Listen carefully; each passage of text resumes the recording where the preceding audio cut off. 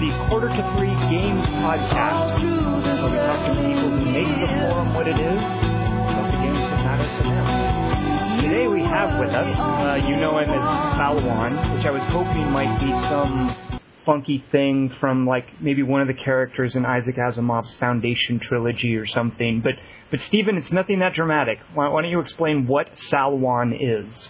Well, my name is Stephen Alwan, and so what I did was I took off the Teven part of my name and attached the S to the end because it makes a pretty cool forum name that, I don't know, not many other people have it. So, there we go. I imagine that's not taken a lot when you're like registering for forum names. You'd be surprised how often I have to go with Salwan01. Now, what is Alwan? What's the derivation of your last name? It's Syrian or Lebanese. Lebanese 100 years ago when they were both the same country. Ah, does it mean something like the chosen one or something like that? Do you know?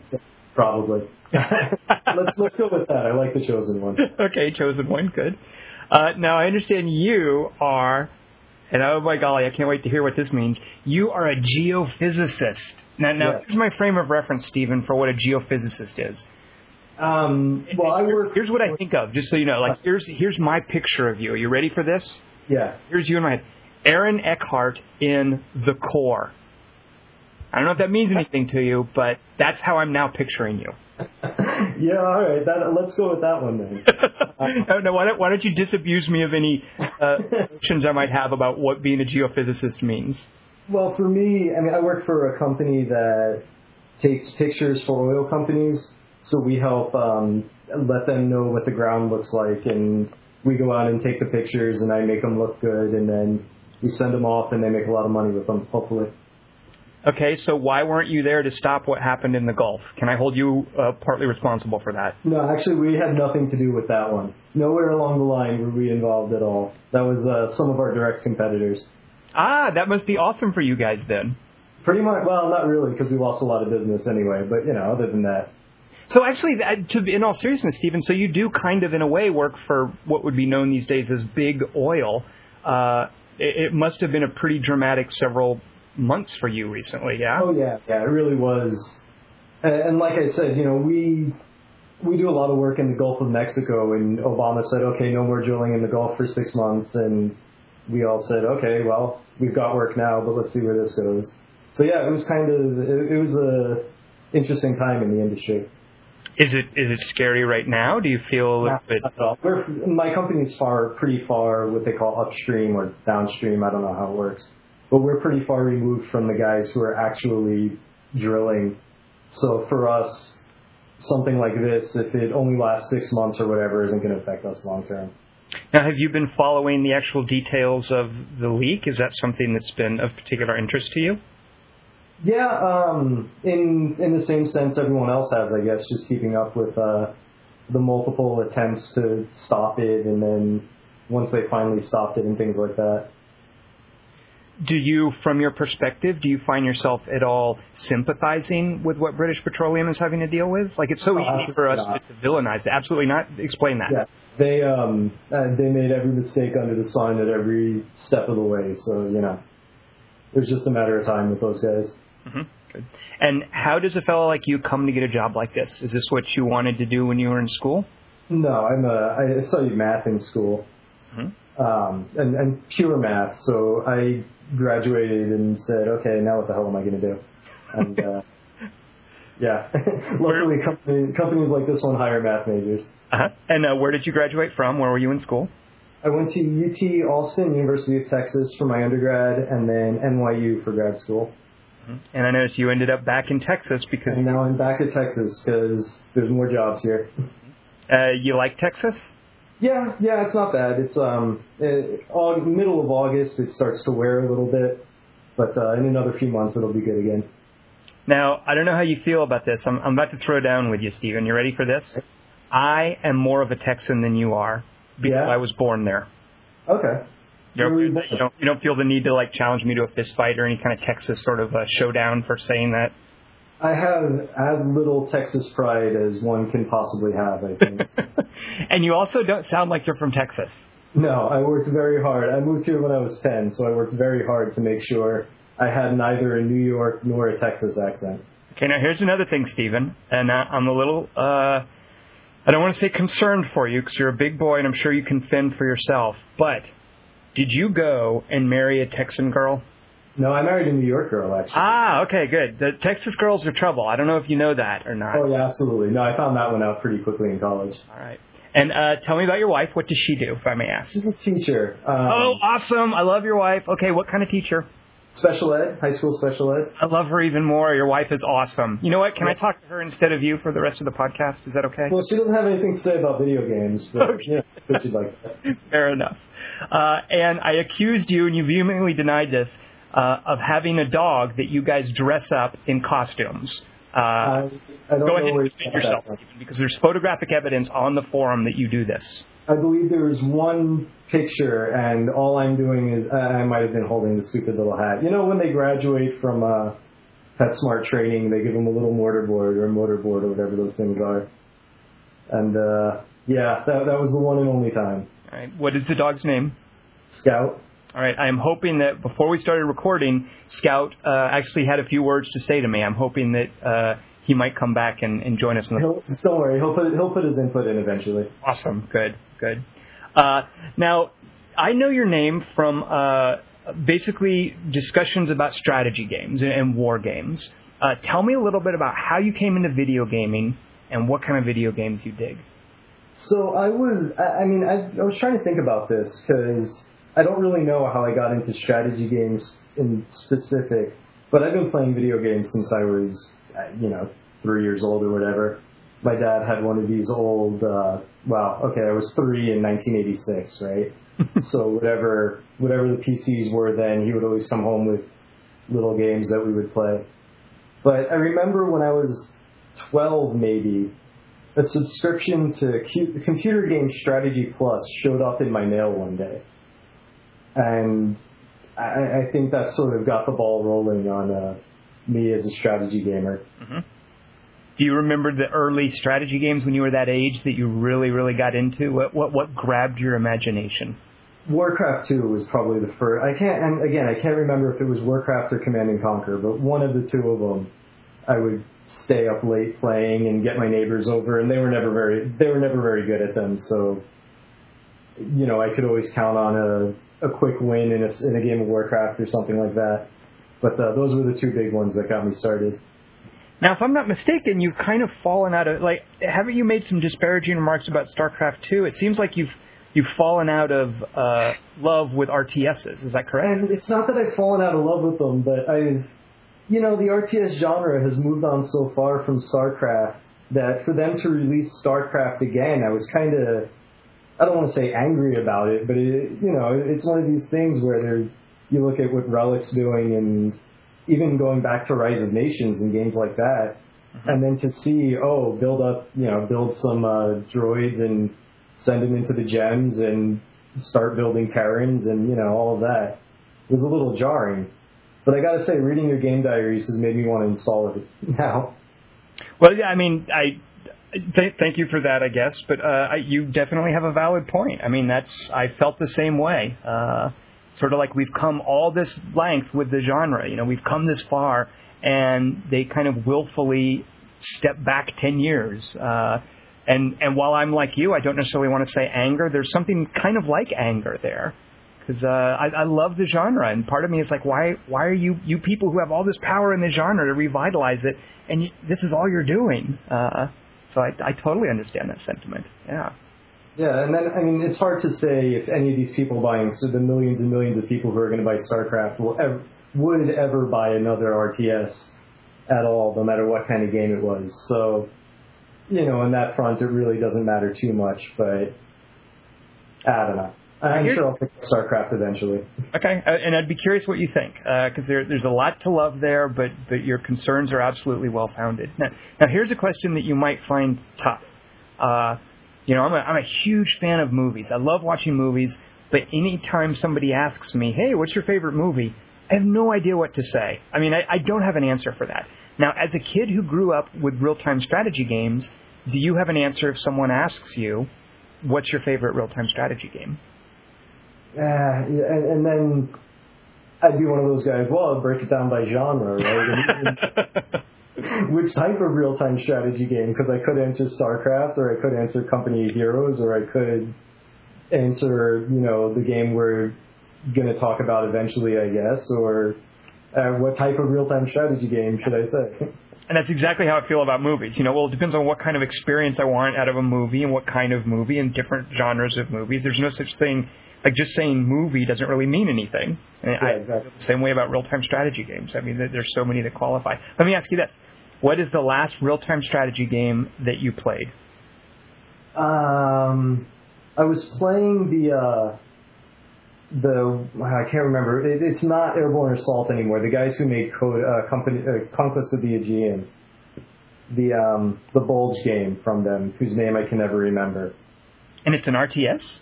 Well, it's real time and it's strategy. Uh-huh. I guess the last RTS proper I played was Company of Heroes. Okay. Have you tried their little online version of Company of Heroes? No, I haven't picked that one up yet. I'm not sure how I feel about that. What's your first reaction to hearing that they're going for the free-to-play online approach with Company of Heroes? I like the idea, but I know I just don't have enough time to play as much as I need to get. It's one of those like a World of Warcraft type thing where if you're not putting a few hours a day, at least that's what I always think of when I hear free-to-play online. Yeah. It's like a time sink, and you've got to pay your time to unlock stuff. Yeah. Exactly. All right, so if it gets more people into Company of Heroes, I'm all for that. Yes, yeah. Well, that's what's Relic.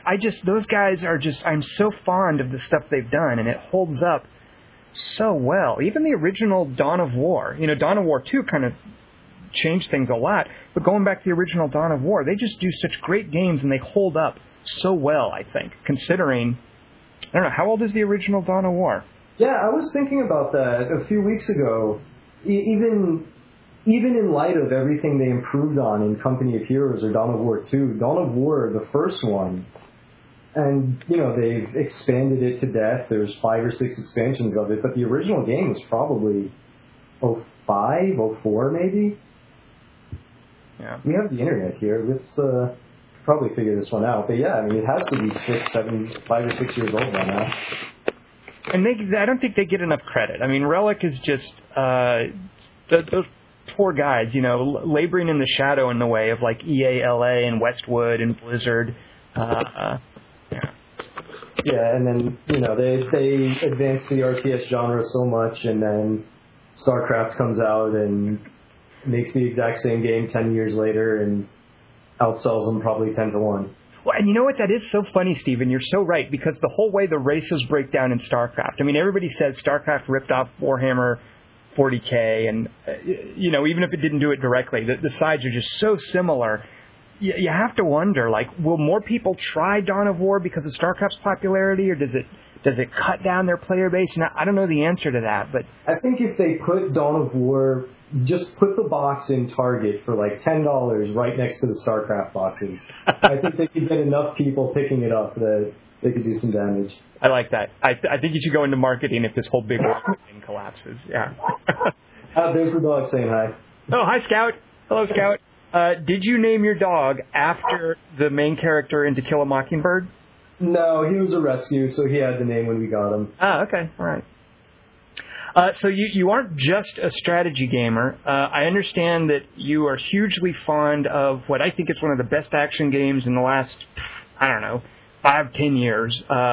What's the over-the-top action game that you've been playing lately? Just Cause 2. And I like the way you built that up, the over-the-top action. I like that. And how did you come to Just Cause 2 as a guy who's normally into like RTSs and strategy games and whatnot? I'm always on the lookout for mindless things to play on. Not necessarily mindless, but just something to play on my Xbox. And that was, I got the demo in that half hour. I probably played that half hour of the demo 20 times before going out and just pulling the trigger and getting the whole thing. That demo was fantastic, wasn't it? I mean, that right there is, I think, one of the best case instances of how to really sell a game with a demo. Yeah, it's amazing. Just let me play the game, and then I'll want to play the game. It's really weird. Yeah. So you actually, I'm surprised, you have an Xbox 360.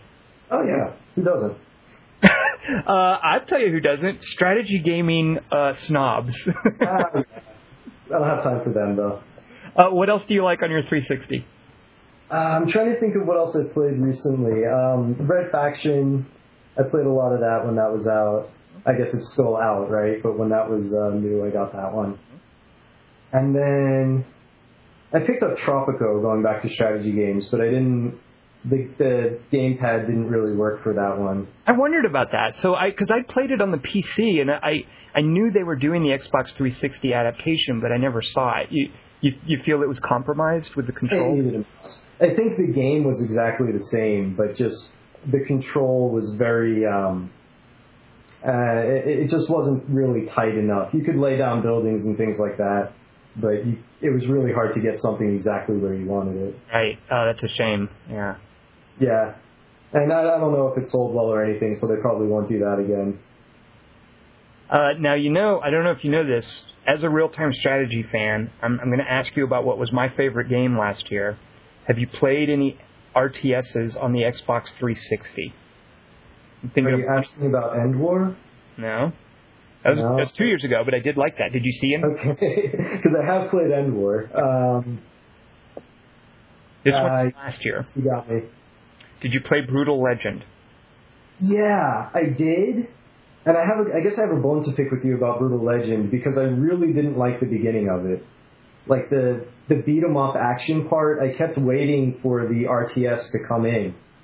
And I felt like I was slogging through this action game before I could get to an RTS. That's kind of funny, Stephen, because you're like the opposite of the traditional complaint, which is, hey, I signed up for this open-world action game, and you guys stealthed in an RTS. Oh, yeah. I was looking for the RTS, and I did like the skirmish mode. I didn't play a lot of it, but I did. I could tell that there was an RTS in there that I would have enjoyed. Right. But I didn't investigate it too much. Did you ever try that by any chance online? Because it had a good skirmish against the AI, but did you ever jump online with a human player? Okay. That's one that I'm sure I'm really rusty at, but I would really like to revisit the play, especially since I've been playing a lot of StarCraft. Like, one of the things that StarCraft 2 is doing for me is it's really encouraging me to go back and revisit other RTSs I really like in a multiplayer environment. And specifically, the two that I'm most eager to revisit at some point, and I've gotten very rusty at both of them, are Rise of Legends and Brutal Legend. Hi, you know what? I didn't even think of that. They both have the Legend games. Rise of Legends, though, it's like riding a bike. You get right back into that one. I feel like every year or so I pick that up again, and it takes maybe 5 minutes before I've got the old hotkeys going and all of that. Yeah, that's such a fantastic game. I can't believe I ever uninstalled it. I don't know what I was thinking. Now, before we talk a bit about... actually, I want to ask you this, Stephen. So your wife's a school teacher. What does she think of you being a video game dork? Her students are constantly asking for my live ID. So her students know that their teacher's husband is a video game dork. Yeah, so they know, basically she presents it as, if you're talking about video games or looking at video game stuff instead of working, I'll know because I see my husband doing the same thing. Ah, right. You kind of help her spy on her students, I guess. Exactly. Have you ever gotten her to play anything? Yeah, I have. We've got a Wii, so I can get her to play things on there. We played New Super Mario Brothers when that was out. Anything, it has to be really, I don't want to say mindless, but really like, the standard casual type games. Yeah, casual is another good word for mindless. That's not as offensive. Yeah, but mindless sounds kind of pejorative, but that's not the idea, right? Right. But, I can't get her to play something like Dawn of War no matter how hard I try. Now, before we talk about this RTS that I know nothing about, that I'm looking forward to you telling me about, I have a surprise for you. All right. So I threw down earlier challenges on about Texas. Now I'm going to throw down a Civil War challenge. So you said you're not much of a Civil War, like you're not a bona fide Civil War buff, but you know some Civil War stuff, right? Yeah. Like basically, how would you characterize like how much you know about the Civil War?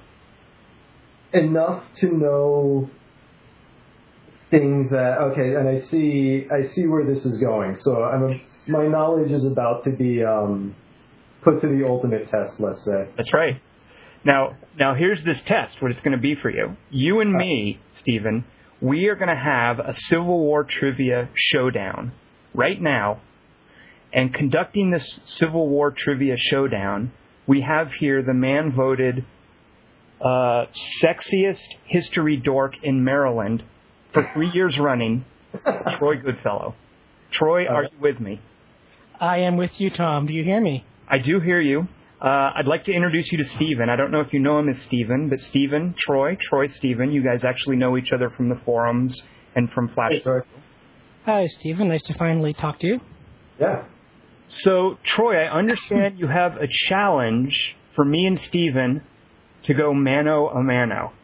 I do. I have a quiz. It's a best of 11, so it's an odd number, so someone's going to win. The rules are pretty simple. I'm going to take turns, each asking you a question. The guest, Stephen, you'll be going first. If you get it wrong, then Tom gets a chance to steal your point. Sweet. If he gets it right. And vice versa. If he gets his question wrong, you have a chance to steal it. I don't like that last part, but okay. They start off pretty easy, and they get a little bit more challenging along the way. Is everybody clear on the rules? I think I'm clear. I think I've got it. Stephen, you good? I think I can do it. Okay. All right. So we'll start with you, Stephen. We'll give you this gimme question. Who were the two combatants in the American Civil War? Oh. All right. United States of America and Confederate States. I could have gotten that one. All right. You would have gotten that one? That's one for Stephen. Should probably be kind of pen here so I can keep track of who's winning and who's losing. Don't worry, I'll keep track. All right. At this point, Stephen is winning. Stephen, you've got an early lead. If I get a question that easy, I'm gonna tie it. What do you got for me, Troy? Okay, here's your question, Tom. During what years was the war fought? I do know this one, 1861 to 1865. That is correct. All right. It was a little shaky on that one. That should only be a half point. Why is that shaky? Is that wrong? Well, when you said 65, I could tell you... I see. Yeah, sounds like you weren't quite sure there, Tom. Well, I have to think, did it last 5 years or did it end on the 5? And I had to sort of think about that for a minute. But okay, I got that. All right, so that's 1-1. All right, Stephen, another easy one. Where was the surrender of the Confederates signed? Appomattox Courthouse. Appomattox Courthouse is correct. Yikes. So that's 2 for Stephen and 1 for Tom. Did you know that one, Tom? Gotten that one. You didn't know that one, Tom? Come on. When Stephen says it, I'm like, okay, that sounds right. If it had been multiple choice, I would have gotten it. Okay. Okay, Tom, so which battle saw the bloodiest day of the war? Bloodiest single day?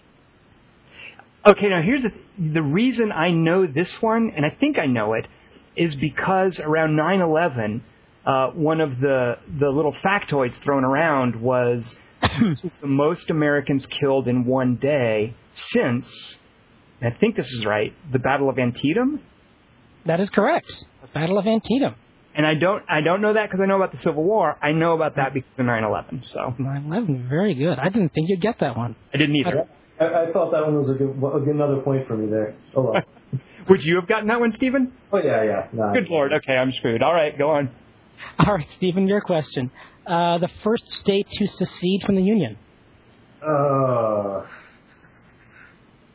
Yeah, I'm going to have to guess on this. Let's go with South Carolina. And you're correct. Oh, South good Lord. Carolina. Which was called too small for a republic and too large for an asylum. I just remember they were the loudest, and wasn't Jackson's vice president was from South Carolina, Calhoun, I think? Is that yeah, right? Calhoun was from South Carolina. He was one of Jackson's vice presidents, yes. Okay. Yeah. But you don't get any points for knowing that. I should. Okay, Tom, another one I'm not sure you'll get. Okay. Where did Stonewall Jackson earn his nickname? Well, that's an easy one. Obviously, at some sort of a stone barricade. Is that right? That is Close? that is incorrect. Stephen, can you tell us the story behind Jackson's nickname? I can't tell you who said it, but it was at the First Manassas, right? When somebody said that he was standing there like a stone wall. That is correct. Stonewall Jackson earned it at the First Manassas, or First Battle of Bull Run. So wait a minute, it was a metaphor? There was no literal stone wall involved? Other than Jackson himself. So he steals a point there, which gives him, 4-2. Uh-oh, okay. Okay, and here's Stephen's chance to pull the commanding lead. What technology did Lincoln research to unlock the Emancipation Civic?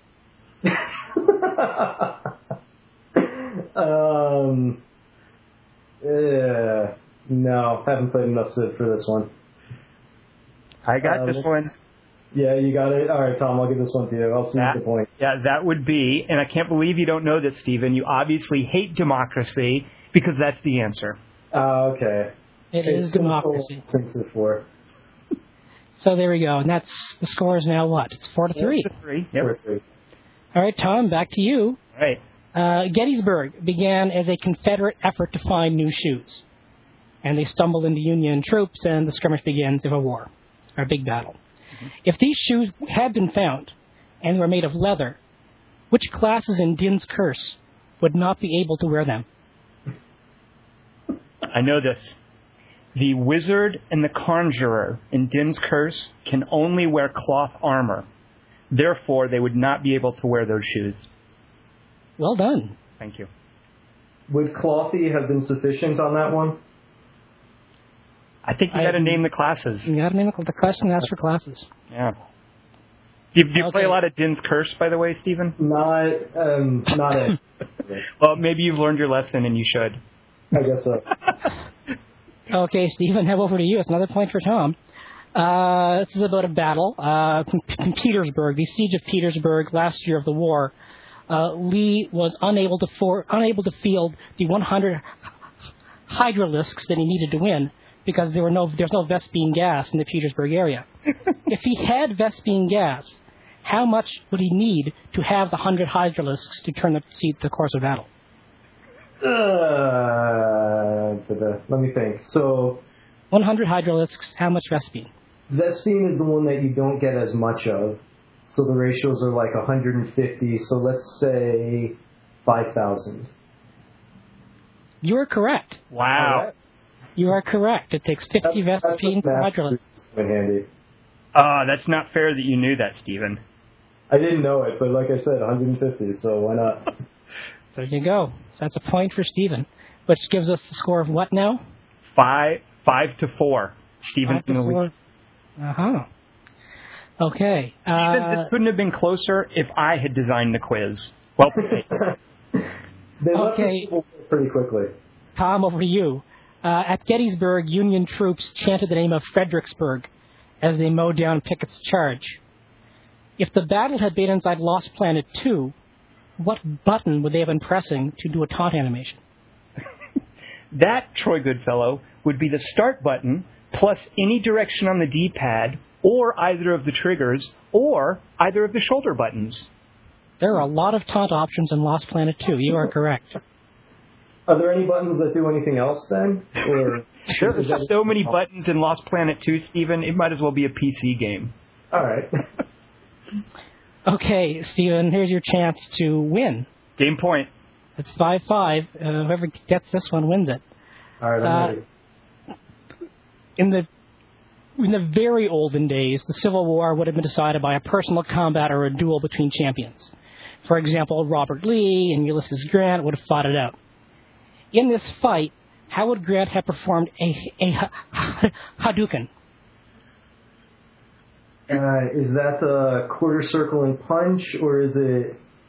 Yeah, I'm going with quarter circle punch. Quarter circle punch. You are correct. No, you're right. This is a terrible day. This is a terrible day. Stephen, Which is the one that's right down diagonal? Why would you have known that?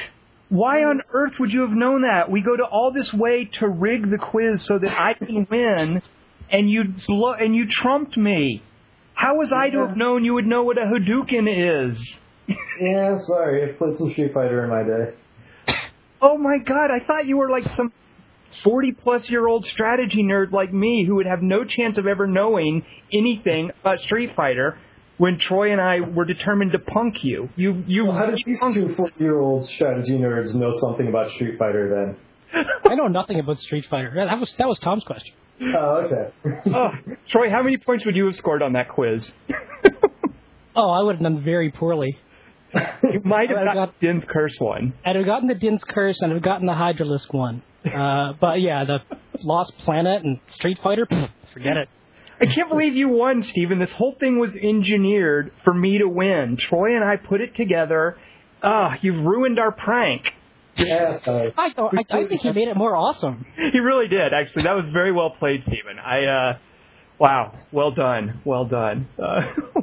Well, Troy, thank you for doing this for us. You were a great sport to join us. And anything for you, Tom. Thank you very much, Troy. So, ladies and gentlemen, that was Troy Goodfellow. As I said, Troy, congratulations on your three wins in a row. Sexiest video history dork in the Maryland area. Yeah, they're going to name it after me now and then retire it. Awesome. Troy Goodfellow Award. Yeah. All right, so Troy, we'll be seeing you around Flash of Steel on the 3 Moves Ahead podcast and on the forum. Thanks for joining us. All right. Good night, guys. Bye-bye. Thanks, sir. Night. I can't believe you did that, Steven.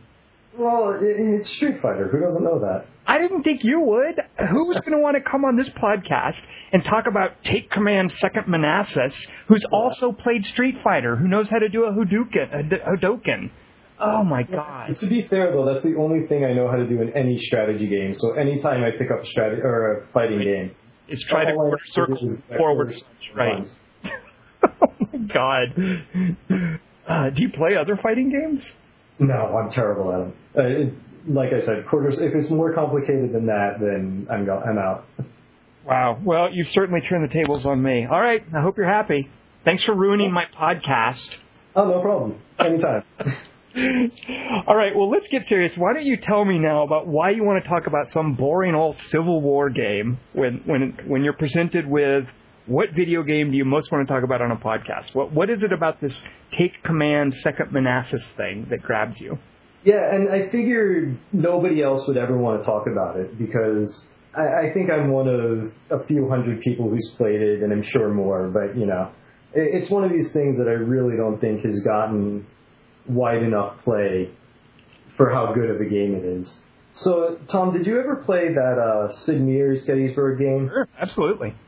Okay, because this is pretty much the spiritual successor to that. And by pretty much, I mean, if Sid Meier were making that game today, this is more or less what it would be. Mm-hmm. So, you have control of a small part of the army, and the battle's going on around you, and you have to use your guys the best way possible in light of the fact that you don't have total control over everything.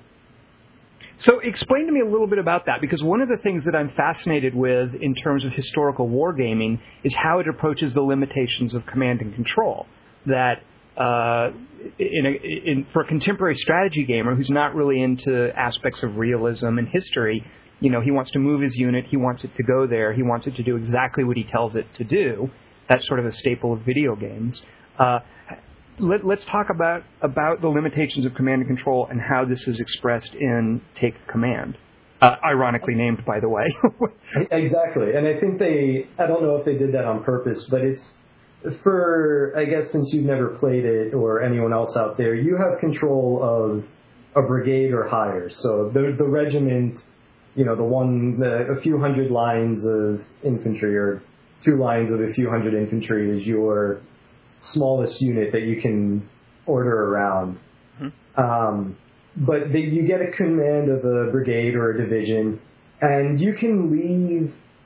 What I really like about this game is that at any point along the way, you can either let the AI take control of anyone below you, or you can take direct control, in which case they will do absolutely nothing without you telling them. Mm-hmm.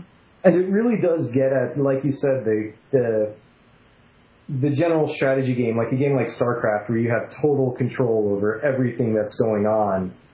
Once you get high enough in one of these battles, you really can't do that. If you're trying to play, the newest game is Scourge of War Gettysburg, and if you're trying to play Pickett's Charge, or you're trying to play as Longstreet on the second day or something, you really can't hope to take control over every single one of your units, or you'll just go crazy and they'll all end up dying anyway. Mm-hmm. Is it based on a morale idea? Like you give your units commands, and once their morale gets to a certain level, they stop obeying them? Well, they have, morale's there. The regiments, once their morale gets too low, they'll just, they'll run away. And if you have to kind of manage your commanders and keep them close to the regiments to make sure that they're not going to do that. But basically, if you're playing at a division level and you want to give a brigade a command, what you can do is tell them, okay, go attack this hill or go attack this fence line or something. And there's certain AI routines that, depending on how the commander's rated internally in the game, that they'll try to carry that out as best they can. Or with some of the commanders, they'll just sit there anyway. If you tell them to attack something and they don't want to, or maybe historically the commander wasn't all that good at attacking, they might just sit there and not listen to you. Now that strikes me as an incredibly brave design decision and potentially risky. Yeah. You feel that works in Take Command? I feel it works because it does give... Now, for the guys, and I think... I don't remember if you were on the podcast, but you had the guys who made the newer one on the 3 Moves Ahead podcast. Right, Nordhenko and... yeah. Yep. And Adam something, I think. And I wasn't there, but I did listen to that one, yeah. Okay. Yeah, because he was saying something like, well, what you want to do is send your good commanders if you do want to attack, then you want to make sure that the guy you're sending to attack is good enough to do it. But as Rob, I think, pointed out, that's way beyond the level that most people play these games. So a lot of times you'll get guys on the forum complaining that, hey, the AI doesn't work because I ordered this division to attack and half the people didn't do anything. Or they ran there and then ran away immediately. But that's working as designed. That could be exactly what should happen. Now, where does it fall on the continuum between Sid Meier's Gettysburg and the Total War series? And what I specifically am wondering about, in Gettysburg, there was almost, and this is very much one of the hallmarks of Sid Meier's designs, there was almost this board gamey feel in terms of how it was very clear about like when a unit had its flanks secure and when morale bonuses were kicking in. It was very above board with some numbers and some modifiers and stuff versus the Total War series, which is a lot of sizzle and a lot of stuff is going on under the hood. It's not so much data-driven as spectacle-driven. Where on that continuum does Take Command fall? It's definitely on the Sid Meier side, and if you're paying attention to a single regiment, you can see exactly what bonuses they're getting, and the numbers aren't right there, which is kind of if I were one of the few things I would change in it is that I would put the numbers there and say, okay, these guys' flanks are secured, and so that gives them a +2 to their morale or something like that. Mm-hmm. But it is definitely, you can tell, given a certain set of units and their ratings and everything for whether they're veterans or whatnot, you can tell how long they're going to last in a head-on shootout, or if they're getting flanked, or if they're flanking someone else. It's definitely very above board. It lets you know everything you need to know. How do you feel about the pacing? Because one of the things that got a lot of complaints from folks in Total War is that it seemed over the lifetime of the series, the Creative Assembly was kind of speeding up the pacing and making their, inflicting more casualties. They wanted it to be more dramatic and for more stuff to happen sooner. Because there was this idea that if it's more laid back, if it unfolds at a slower pace, that can be boring for some people. How does Take Command approach the pacing issue? They do something that I really wish it's essentially real time. And take the Total War games like Empire. You have these battles with muskets and artillery, but they don't give you any more units on the board than they did when you had swords. So it takes a lot less time to kill 1,000 people with a musket than it does with a sword, right? Mm-hmm. So in that sense, the Total War games just fly by, at least in Empire and Napoleon. But here, if you're marching an army across Gettysburg, it takes some time. But what you can do is, if you're just marching across the map, or you're trying to find the enemy, or you're just waiting for them to attack or something, you can speed up the game at any point. So it's definitely a slower, more methodical thing. But if you don't want to sit there and watch guys march, you can speed it up. Mm-hmm. How do they look? Decent. Better than, not quite Total War, but improved from Sid Meier's Gettysburg. The newest one looks a lot better. They really upped the up to the polygon count or whatever. I don't know anything about graphics, but it looks really good in this new one. Well, so actually, this is kind of confusing to me. So it was the first game, the one that we're talking about here, is Take Command, Second Manassas. Yes. And the Scourge of War, that's what this series morphed into? There was some kind of the Take Command series, and there was one for the first full run and one for the second full run. Second Manassas is second full run. But the Mad Minute Games, which was the developer on those, kind of imploded, or I know Norb was one of those guys, and he started Norbsoft Dev, which makes the Scourge of War game. So I don't know I don't know the politics behind it, but it's basically the same game, just with a different heading. And would you recommend to someone picking it up, is there something unique about Second Manassas that you don't get in Scourge of War? Or if someone was to want to come into this series, should they jump straight to Scourge of War Gettysburg?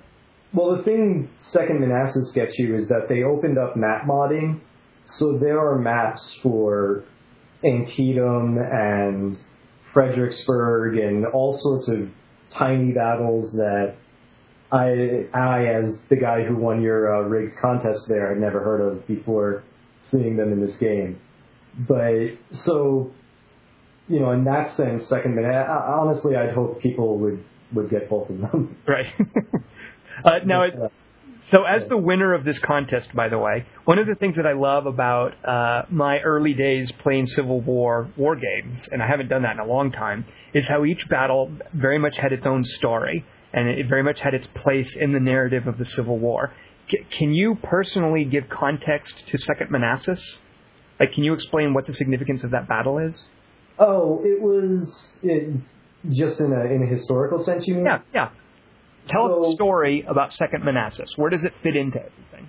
In the summer of '62, it was right before, it's the battle that led up to Antietam. So essentially what happened was McClellan went on this big excursion around the Virginia Peninsula to try to outflank Richmond.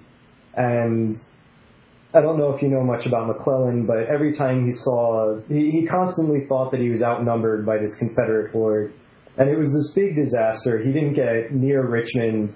It led to what are known as the 7 Days Battle, which was the first, basically where Robert E. Lee cut his teeth. So after he got fired from the the Union Army, whose name is escaping me for some reason right now, this other guy came in, Pope, who just decided straight up, let's go across the Potomac into Northern Virginia. And essentially what happened was that the armies met again at Manassas. It's a town that's on some major roads, and a battle happened there the second time, for the same reason that happened the first time. And this guy, Pope, wasn't necessarily any better than McClellan, and Lee and Longstreet and Jackson ended up kind of mopping the floor with them. And that led to Lee's invasion of Maryland, which led to Antietam. Mm-hmm. And what is it about in the Take Command game that makes it unique to Manassas? Like, do they meticulously model the battlefield? Is a lot of it in the orders of battle? Both. The orders of battle are perfect. I mean, down to the regiment numbers in most cases when they can get them. And then the battlefield, the battle maps, I can't remember exactly how big they are, but they're about 2 square miles, I think, or maybe 2 by 2. But they used a couple different maps throughout the game, and they do the same thing in Gettysburg, where the maps themselves are very richly detailed, but there's no one map that's the whole battlefield. But you can actually go, looking at an overlay of the map in the game, and go on Google Earth and see where all this stuff is, which is pretty cool. Now, if I'm not mistaken, isn't there some sort of a persistent, I don't know about persistent, but a campaign mode where you play one part of the battle and then that figures into how the next part unfolds? Am I wrong about that? There's a few different tracks like that, but it has to do more with unit numbers than really how well you do. You have to win one battle to go on to the next one when they do that. But basically what it'll do is it'll keep, if your commanders ended up dying in the first battle, it'll keep them dead, and your regiment numbers will be how they were when you ended the first battle. So yeah, it's not necessarily a campaign, but they do have a few linked, a series of battles where you're following one or two commanders through. Well, then when you describe that, Stephen, I think that must be a wonderful feature for how it encourages you to play a battle and be concerned with casualties. I mean, in a lot of war games, it just comes down to victory points. And maybe if you take casualties, it can be the difference between like a resounding victory and a marginal victory. You know, they'll break it down like that somehow. But this idea that your casualties will then affect what's going to happen later, I really like what that seems to do to the sense of consequences and using your forces responsibly.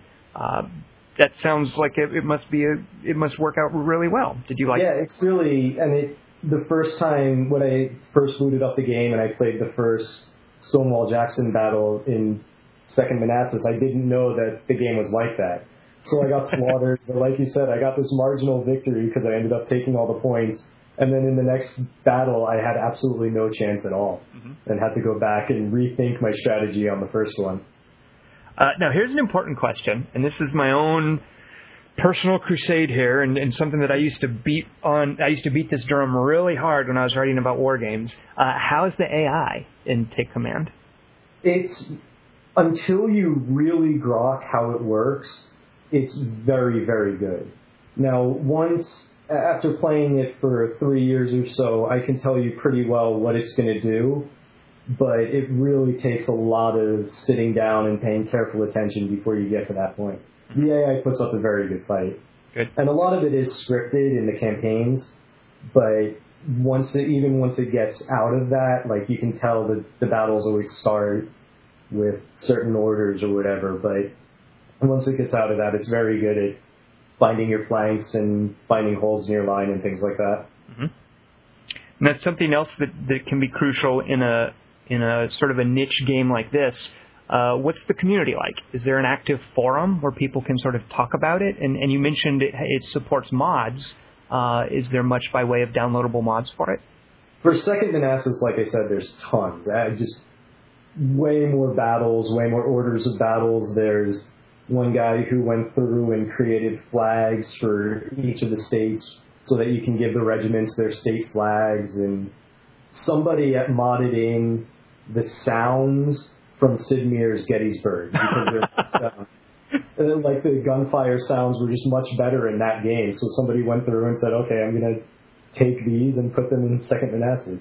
That's awesome, Stephen. Like, I hear that, and part of me thinks, hey, that's cool. But also part of me thinks, well, that's kind of rude. But the guys, I mean, they know their limitations. You know, they Sure. never said we had perfect sound modeling. One thing that they were very proud of, and this they actually kept in that sound mod, is their sound for canister. They said they actually fired some canister and held the microphone up to it and got the sound perfect. That's great. And there is an active forum for it? Yeah. Any question you can ask if it hasn't been asked already, and it's not one of those things where there's a few people who post, hundreds of times a day, but for the most part, if a question gets asked again, nobody cares, and everyone's really nice, and it's a small enough niche that everyone's always just looking for new players, so nobody has time to make fun of newbies or anything like that. In a game like this, is it available on Steam or anything, or do you buy it directly from Mad Minute? Mad Minute, the Take Command 2nd Manassas Paradox published. I think it's on Gamersgate, and it might be on Steam now too. But I'm pretty sure that one you can. Good luck finding it. Good luck finding it in a store, but that one you can download somewhere. The newer one, Scourge of War Gettysburg, you get from their website, from NorbSoftDev.com. And do you know what they're charging for these? I can't imagine Take Command Second Manassas is more than $20 if it's even that. Mm-hmm. Let's find out what Norbsoft Dev wants for Scourge of War Gettysburg. $45 for this one. And would you recommend these? Let's say that I'm someone who's not particularly fond of the Civil War, doesn't really care one way or the other about it, but I like real-time strategy games. I think it's as good as any real-time tactical type game. I think if you can get into something like Company of Heroes, or you can get into Rise of Nations, I think this one is one to check out. Right. Good. Yeah, Gettysburg does have a demo that, the demo is a few tutorials and an open play kind of thing. Mm-hmm. But it gives you a feel for how to push the units around and basic tactics and things like that. I definitely recommend everyone do that. I can't believe I haven't played these. How come... I can't either. And especially, I think you've mentioned the Sid Meier's game on the podcast, and you guys you and Troy would go back and forth between, how great that was, and I wanted to shout at it. The success was right there. The game you're looking for in the year 2009 or 10 or whatever is here. Well, the thing is also, Stephen, I've been such a vocal critic of what Creative Assembly is doing with this genre, these sort of respectfully historic RTSs, and I just wish that I'd looked. I mean, I knew about the Take Command games, I just never got around to trying them. And as someone who's critical of Total War, this sort of seems like the kind of game that I wished that I could have known about and recommended to people as an alternative. Yeah, definitely. It's definitely a breath of fresh air from playing Empire for a while and watching the terrible AI and fighting with that awful campaign mode. And it's definitely, if you wanted to like Empire Total War, then this is a game for you. Now, I have a question. So the fella at Mad Minute, his name is, I hope I'm not getting this right. It's Norb, I think I'm getting this right, Norb Timko. Is that correct? Yes. I believe so, yes. Can you think of any name amongst war game designers that is even funnier than Norb's? Because I think I have one. I don't know if you can top this. Does anything come to mind? Well, do the German board game creators count? Try me. I can't remember his name now, but the guy... You're not thinking of Rainer Knizia, are you? Yeah. That name does kind of sound like you've sneezed, but no. Exactly. I still think Norb's name tops Rainer Knizia. What did you think? All right, let me roll this out. Do you remember a game called? You're actually probably too young, but there's a war game from QQP called not Perfect. The Lost Admiral. Do you know the name of the designer of The Lost Admiral? This is a really fair question. No, I don't know. Who was that one? His name, and I think I've got this right. I should have looked it up before I brought this up. His name is Thorsten Searfoss. That's a war game designer's name. And yes. Especially if he's making naval games. I mean, he sounds like he's Admiral Thorsten Searfoss, right? Absolutely. It totally sounds like it, yeah. And I can't, like Norb's name, that's got to be some awesome made-up, that's his character in D&D. That can't be his real name. And so Thorsten Searfoss has got to be this guy, what he names as Admiral when they meet for some sort of miniatures naval battle convention every month or something. Yeah. But I love that. You might be able to, Steven's awfully conventional, but if you had a goofier first name, you could pull off one hell of a war game designer name, I think. I think if I just went with Salwan and just wrote that on the box, that would probably work. Like the one-word name, like Prince. Exactly. Yeah. Very good. All right, well, Stephen, you have no way to be prepared for this, but I'm about to ask you a completely random question that has nothing whatsoever to do with anything that we've talked about. All right. Now, I apologize for this one because this one's really stupid. Okay. But here it goes. How many times do you use a towel before washing it? Let's see. Let's just say... Let's say 10. I might, yeah. About a week and a half. I tend to go a week, and I don't know the right answer to that because... And I don't want to get gross or anything, but it seems like when you dry yourself off with a towel, the water's clean. It's not like the towel. It's as clean as it's getting, right? Yeah. I mean, I was thinking about once a week, but, pushing it up because I don't always do laundry exactly once a week. So, yeah, something like that. Or in that neighborhood. So, yeah, I don't know, like, are there some people who are really anal about it and wash it, like, every 3 times? And I don't know the answer to this, and I would just be curious. Probably. There's probably people, like, every other day they're switching out their towels, but you'd have to have a lot of towels for that, unless you're doing laundry every day. You would. Or like in a hotel, where you use the towel once and then they wash it. Yeah. But even then, they have those signs up if you, please help us conserve water by not just using the towel once. You know what? When I'm at a hotel, I'm like, screw you guys. I'm not going to help. You guys have to throw that thing on the floor. Right. I'm here to exactly. Yeah. I'm not going to do that. So have you ever had to live someplace where you have to go to a laundromat and do laundry? Oh yeah. In that case, that towel's getting used for a month before. Yeah. It does sort of affect it, doesn't it? Where you do your laundry. Is the washer and dryer in the garage, or is it the creepy laundromat down the street where you have to drive every so often? I have to say that's one thing that I vividly recall every place I've lived where I've had to do laundry at a laundromat, and I've just hated that. There is no worse example of just dead time than when you're sitting in a laundromat waiting on your clothes. Just staring at it spinning or trying to fiddle with a DS or something. Exactly. Yeah. Well, listen to you bringing up a DS. You're no hardcore war gamer, Stephen. Oh, according to, it's just like the way I'm a Civil War buff until I meet somebody who's a Civil War buff. Right. All right, well, for folks listening, there will be a thread in everything else, and I apologize in advance for just this silly topic. The thread is how many times you use a towel before washing it. In order to be eligible for a free game, your name will go into the drawing along with Stephen's if you specify the color of a towel in your answer. So somewhere say something like, well, there's this red towel I use and I wash it once a week or blah, blah, blah. As long as you specify the color of a towel in your answer, you will go into the drawing for a free game. All right, Stephen, before we go, what movies have you seen lately? I saw The Other Guys last weekend, which is as good as anything Will Ferrell's done. Wow. I'm not sure whether to say ouch or...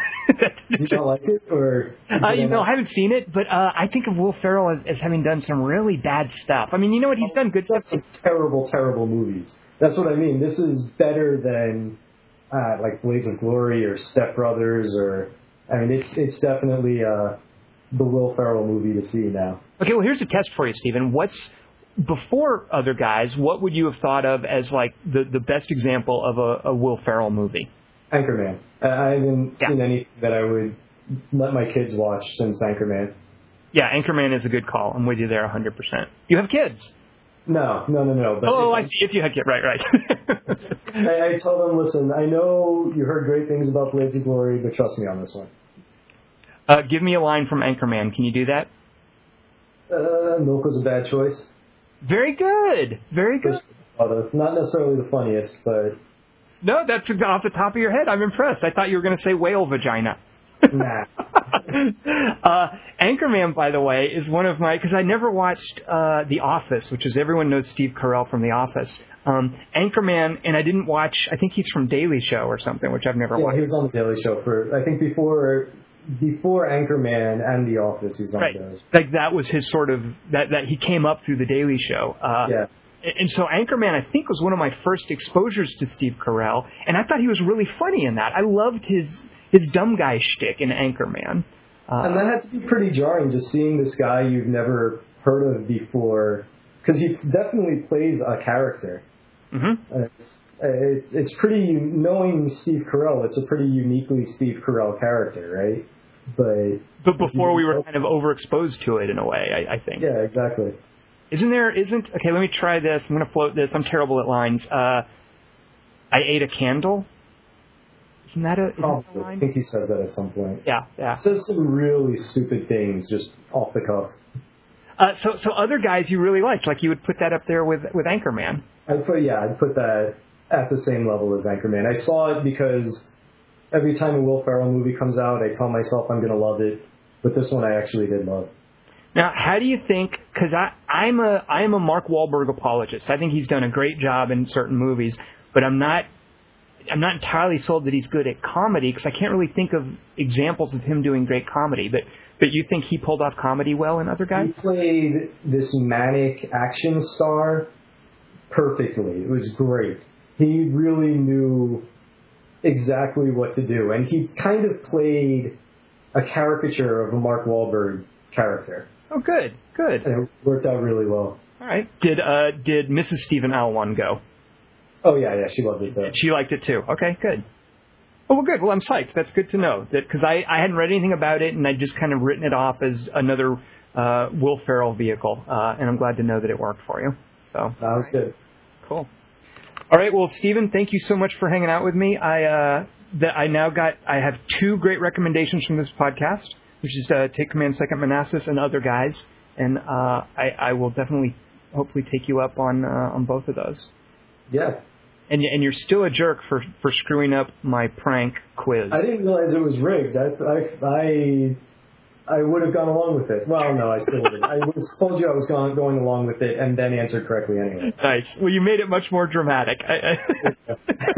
Thank you for that. All right, Stephen, it was nice to finally meet you. I know your name from I guess I've seen it on the forums and comment sections for quite a while, so I appreciate hanging out with you. And I will continue to see you around on the forum. Yeah, sounds good. All right. Thanks for having me.